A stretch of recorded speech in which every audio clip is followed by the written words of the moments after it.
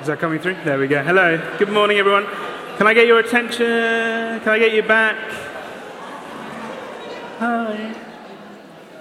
I've got to say, I'm really disappointed in our South African contingent this morning.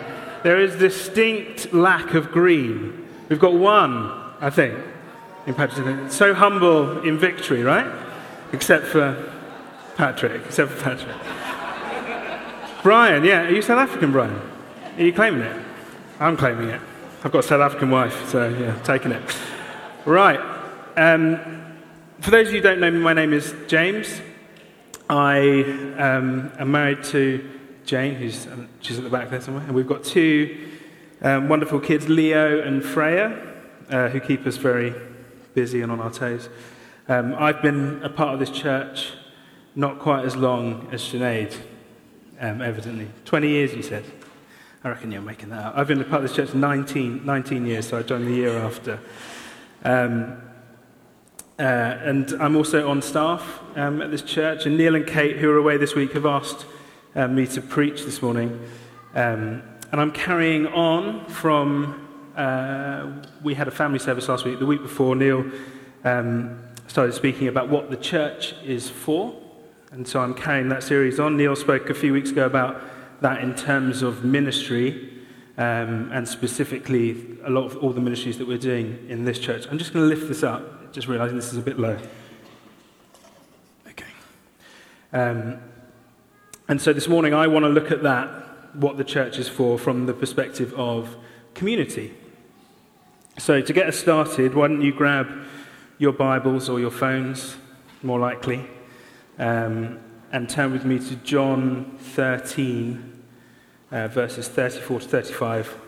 The words will appear behind me. It's not very long, and you will know it, hopefully. John 13, 34 to 35 says this: "A new command I give you.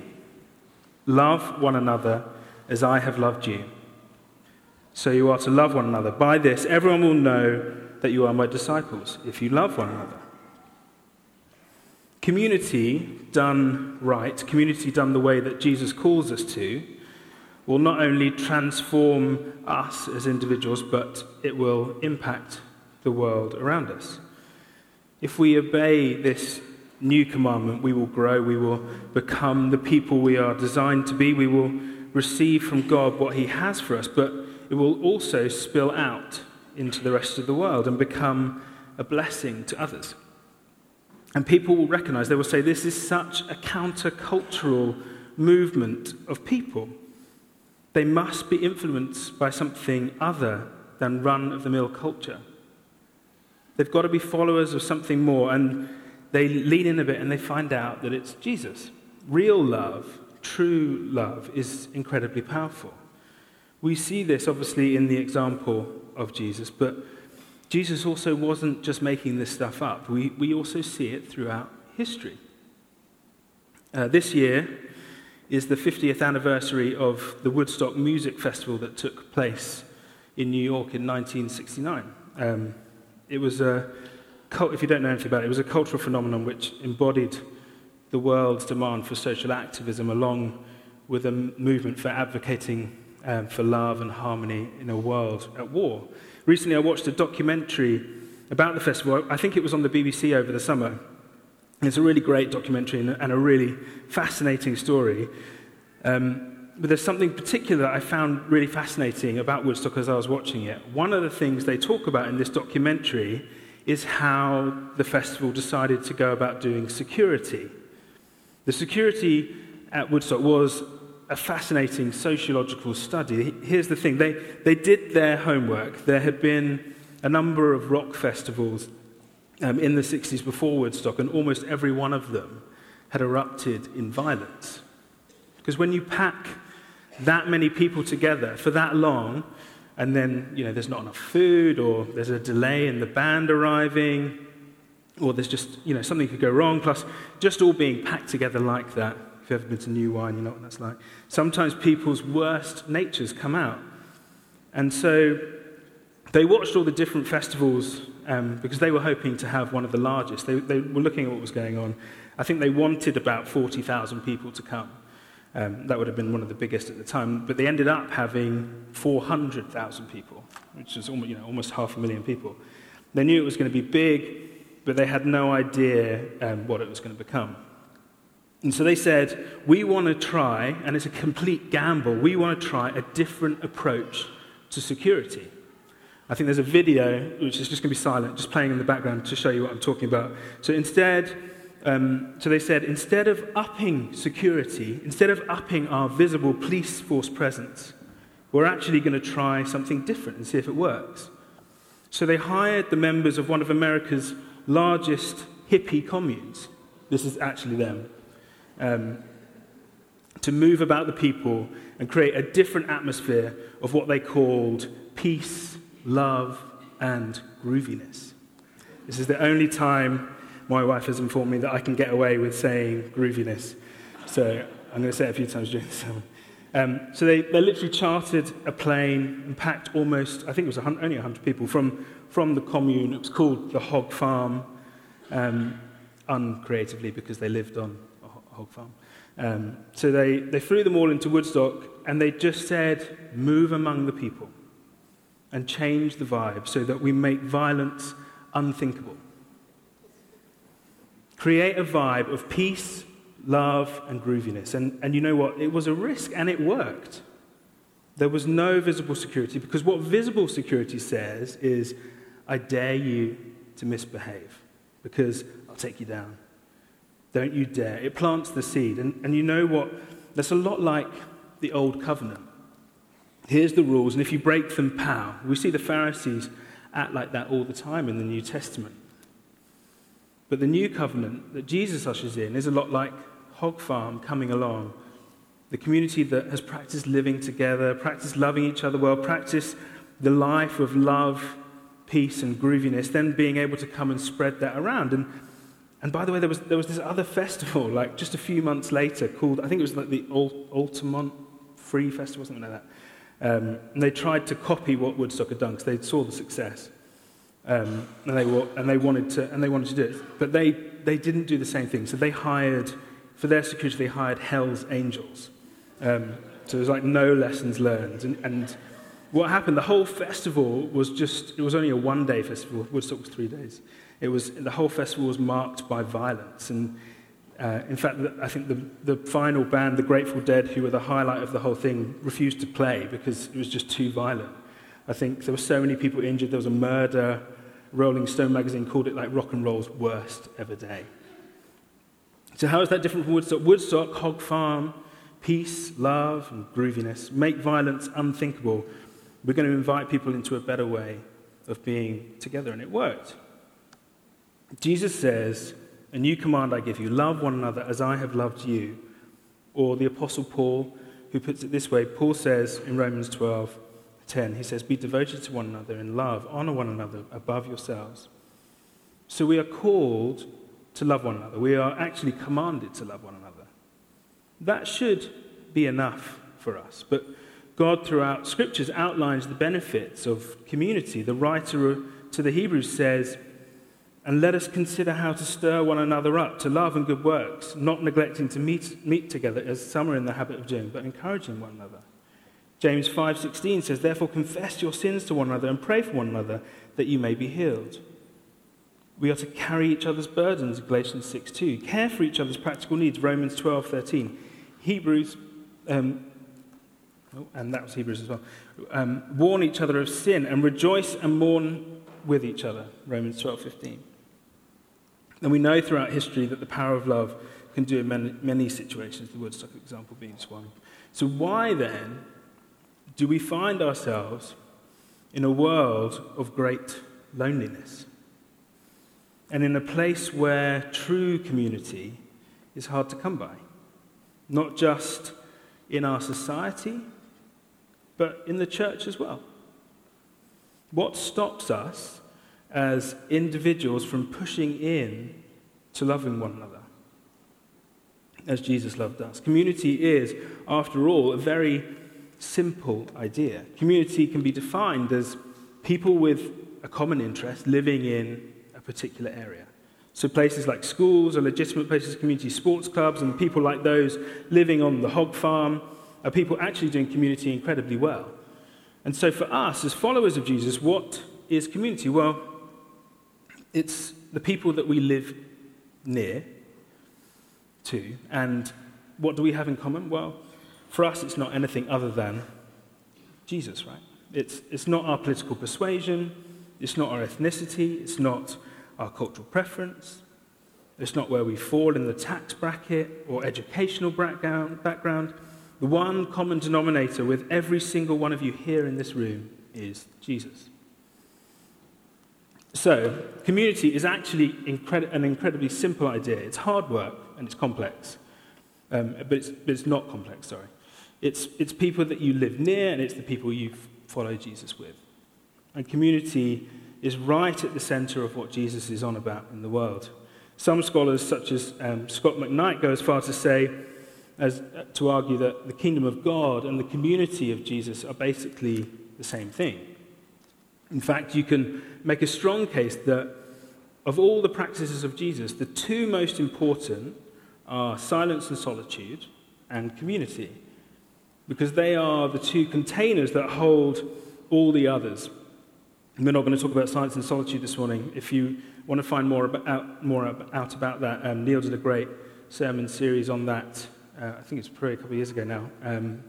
Rhythms of Grace is where to start, if you want to check that out on the podcast.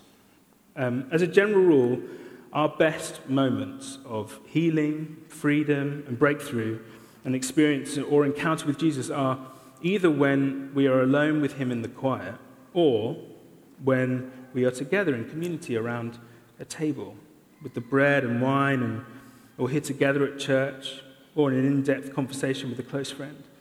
If you read the Gospels, you pick up really fast that Jesus would oscillate back and forth between silence and solitude and community. He would retreat away into the quiet place, and then he would sneak right back into community.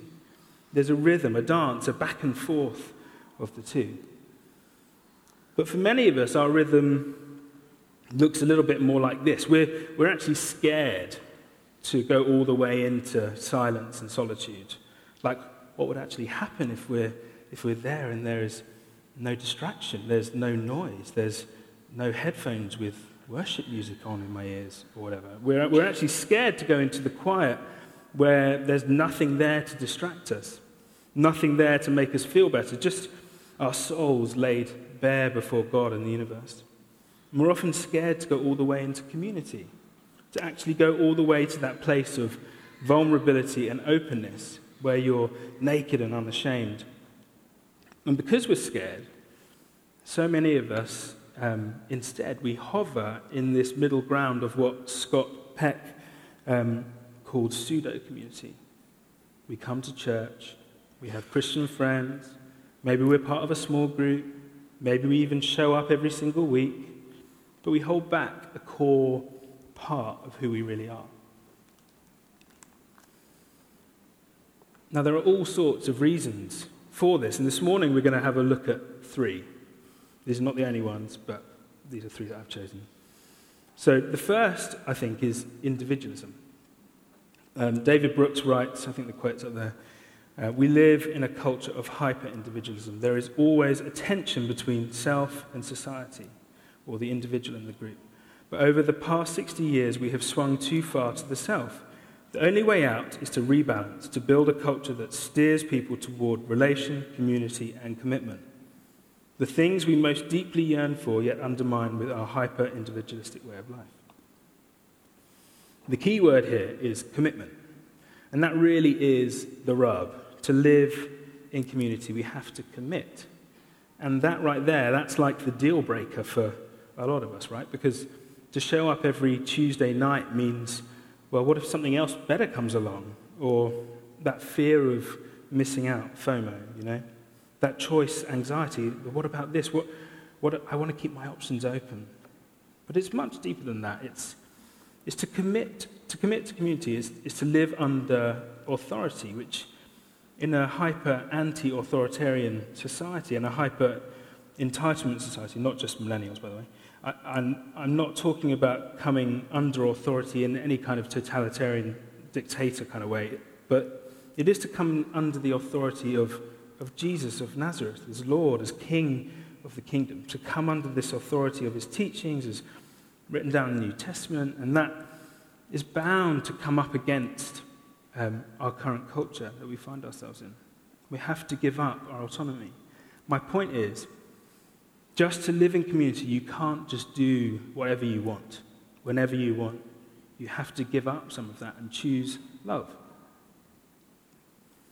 Another block to community is, I think, idealism. Dietrich Bonhoeffer wrote a book on community called Life Together, written in 1938, during his experience of living together in a co-housing community, basically of, I think it was 150 people at Finkenwald. He says this in his book: the sooner this shock of disillusionment, meaning the sooner you realize that community the way of Jesus is not awesome, it's hard work, it's not ideal, it's messy, people do stupid things. The sooner that this shock of disillusionment comes to an individual into community, the better for both. Every human wish dream that is injected into the Christian community is a hindrance to genuine community and must be banished if genuine community is to survive. He who loves the dream of community more than the community itself becomes a destroyer of the latter. Even though his personal intentions may be ever so honest and earnest and sacrificial, the man who fashions a visionary ideal of community demands that it be realized by God, by others, and by himself. He enters the community of Christians with his demands, sets up his own laws, and judges the brethren and God and himself accordingly.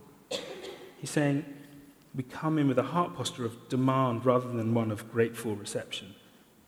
Many of us make a mistake with community, particularly for Christian community, because we have high expectations for community in the way of Jesus rather than community in the way of something else. And people who are idealistic about community tend to either wait around for the perfect fit, the soulmate, either they wait around and it never comes because it's a myth, or we see they bounce around from one community to the next, to the next, to the next. Our relationship, one relationship to the next, one church to the next, in search of this ideal, this myth, which is just not a reality.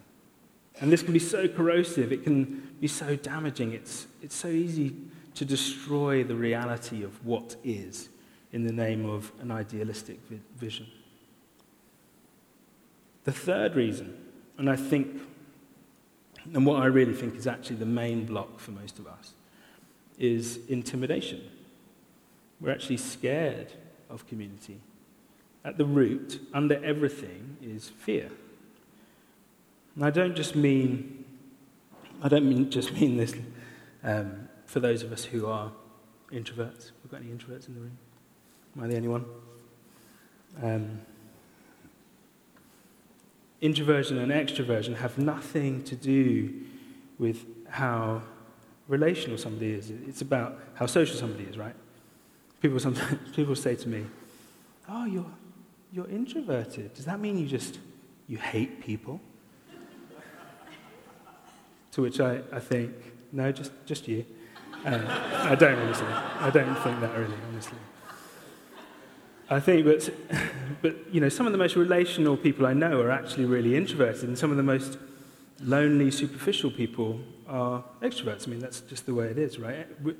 That's not a dig at extroverts, any more than it's a vindication for us introverts, us persecuted minority. I'm joking. It's nothing to do with that. Both introverts and extroverts, we're all scared. We're all scared, I think. We realize that on some gut, intuitive level, we realize that what silence and solitude and community have in common is that in both those spaces, our real self is laid bare. There's nowhere to hide who we actually are and who we actually aren't. It just comes out with no filter, for better or for worse, before God in silence and solitude and before the community of God in our community. And in fact, we're not only at our best, but we're also at our worst with the people that we love the most. If you were to put a hidden camera on my t-shirt or jacket or whatever when I go home today and follow me around and watch me, which is illegal, by the way, so please don't do that. But if you were to do that over the next 24 hours, or 7 days a week, whatever, the worst moments, the moments when your jaws would drop, when you would, you'd shout, "Scandal, oh my gosh." They'd all be pretty much things that I say, and they would be pretty much directed at my lovely wife, Jane, and my family, basically the people I love the most. Why? Because I'm safe with them. And it's not that I'm at my worst self with them. It's that I'm my real self with them. And I think most of us at an intuitive level, we get that this is why we're scared of intimacy, because we know that who we actually are will come out with no filter. And what will happen? What will happen? But this is how we become a people of love. We mess up. We repent. People call us out. We recognize that's not who we want to be. We come back to the center, to the plumb line of love. I had small group this week, and we were speaking about, we've been looking at the book of James, which is really fun and hard work, and we were speaking about taming the tongue. And literally, I arrived having had a massive Barney with Jane, a massive row about, I can't even remember, it was the shopping or something really mundane, but I'd managed to turn it into this incredible argument and left sort of with it hanging there. And then we arrived and we were talking about how to tame the tongue and how we're supposed to bite our tongues, basically. And I was thinking, yeah, I've just done this really well. But that's what I had to do. I came back and I had to repent. I had to say sorry and push in to that place. But that's what we're supposed to do in community. This is also why the two most important, and I would argue at least, components of a healthy Jesus community, or for that matter, any community where transformation is the goal, are vulnerability and accountability. We need both to mature into people of love.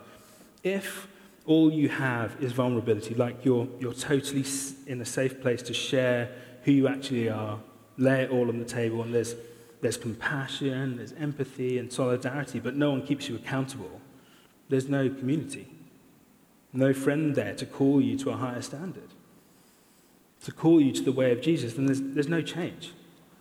And on the flip side, if all you have is accountability, but no vulnerability, it's you watched what on TV last night? Drop down and give me 50, or just something silly. But if you do that and there's no vulnerability, if we're selective in what we share, we don't actually go to that deep wound that is in all of us. It's the same thing. We don't change. We need both. We need vulnerability and accountability. This is why the center point for community as followers of Jesus is not the stage, it's not the pulpit, it's not the building, it's not me speaking to you here, it's the table, right? It's the plate of bread, it's the cup of wine, it's just committing to get together with 2 or 3 people in the church to regularly talk about how we're really doing. Talking about the good stuff that's going on with us and also the stuff that is not going well. And we've just I've just committed to getting together with sort of 2 or 3 guys in the church to do this. And we do exactly that. We had our first one this week to talk about what's going well, what's going bad. And we embarked on this journey, and if I'm honest, there was a fear within me when before our first meeting. We had our first get-together this week, and I was really scared because I knew that I wanted to be, I wasn't up for doing it that you can go to these things, right, and you can not share, really. But I didn't want that to be the case. I wanted to properly share how I was doing. But that put a fear within me because there was a part of me that was scared, what are they going to think? What are they going to say? What do they think of me? If I confess, if they see the real me, I'm a little nervous of what they'll do. But I know that in that tender place of vulnerability and accountability, that's where the growth edge is. That's where Jesus does some of his best work. You think of all the one another commands in the New Testament. We focused on one at the beginning. But there are loads more, and they are all about how we live in community. For example, be devoted to one another in brotherly love, honor one another above yourselves, live in harmony with one another, love one another, stop passing judgment on one another, accept one another, instruct one another, greet one another with a holy kiss. And that's just, I think, from one passage in Romans. There are like 59 commands in the New Testament. And here's what you find from that. The New Testament writers, they assume two very simple things about us in this room.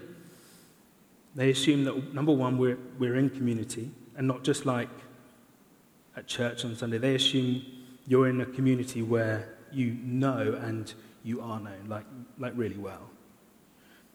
And they also assume that it's really messy. Like, all of them assume that there are people you have to accept because you don't want to. And there are people who you need to honor because, frankly, you're just full of contempt for them. And there are people you need to instruct because they don't have a clue. And there are people you need to bear with, and there are people you need to confess to, and there are people you need to love. They assume you're in a community, and it's messy, but it is the place where we are learning to love. And I need to be honest with you, this is not something that I think I am very good at. And it's something that I feel like me and Jane are really trying to work on at the moment ourselves. And when I list these things, the individualism, idealism, fear, I'm talking to me. I'm trying to learn here. We struggle with this at times, to allow community into our lives. And I think the biggest thing for us is that fear. We're scared of being vulnerable to people. We are scared of letting people in really and revealing to people who we are really like. But on the same level, we're desperate for it. So today is simply a call to follow Jesus in community. For some of us, we're not doing that at all. You have Christian friends and you're here, which is wonderful, but you're not actually living in community. So it's a very simple call. If you're up for it, if you're ready, you don't have to. This is not a sales pitch. But if you want to, the call is to start. For many more of you, you are living in community, and the call is maybe just to stay at it, when it's hard. Or maybe it's to love that person that right now you just want to gossip about and avoid. Or maybe it's to have the hard conversation you want to ignore. Or maybe it's to do the hard work of forgiveness. Or maybe it's just to take the next step forward in vulnerability and accountability. Maybe it's just to begin that practice of regularly confessing to one another. Maybe you want to get together with 2 or 3 people from your community once a week, once a month, whatever you want. So, as scary as community is for all sorts of reasons, individualism, idealism, intimidation are just 3 out of many. It is Jesus' school of love. Community is where we learn to love one another as Jesus has loved us. Why don't you stand? We'll minister to one another. We have the worship band back.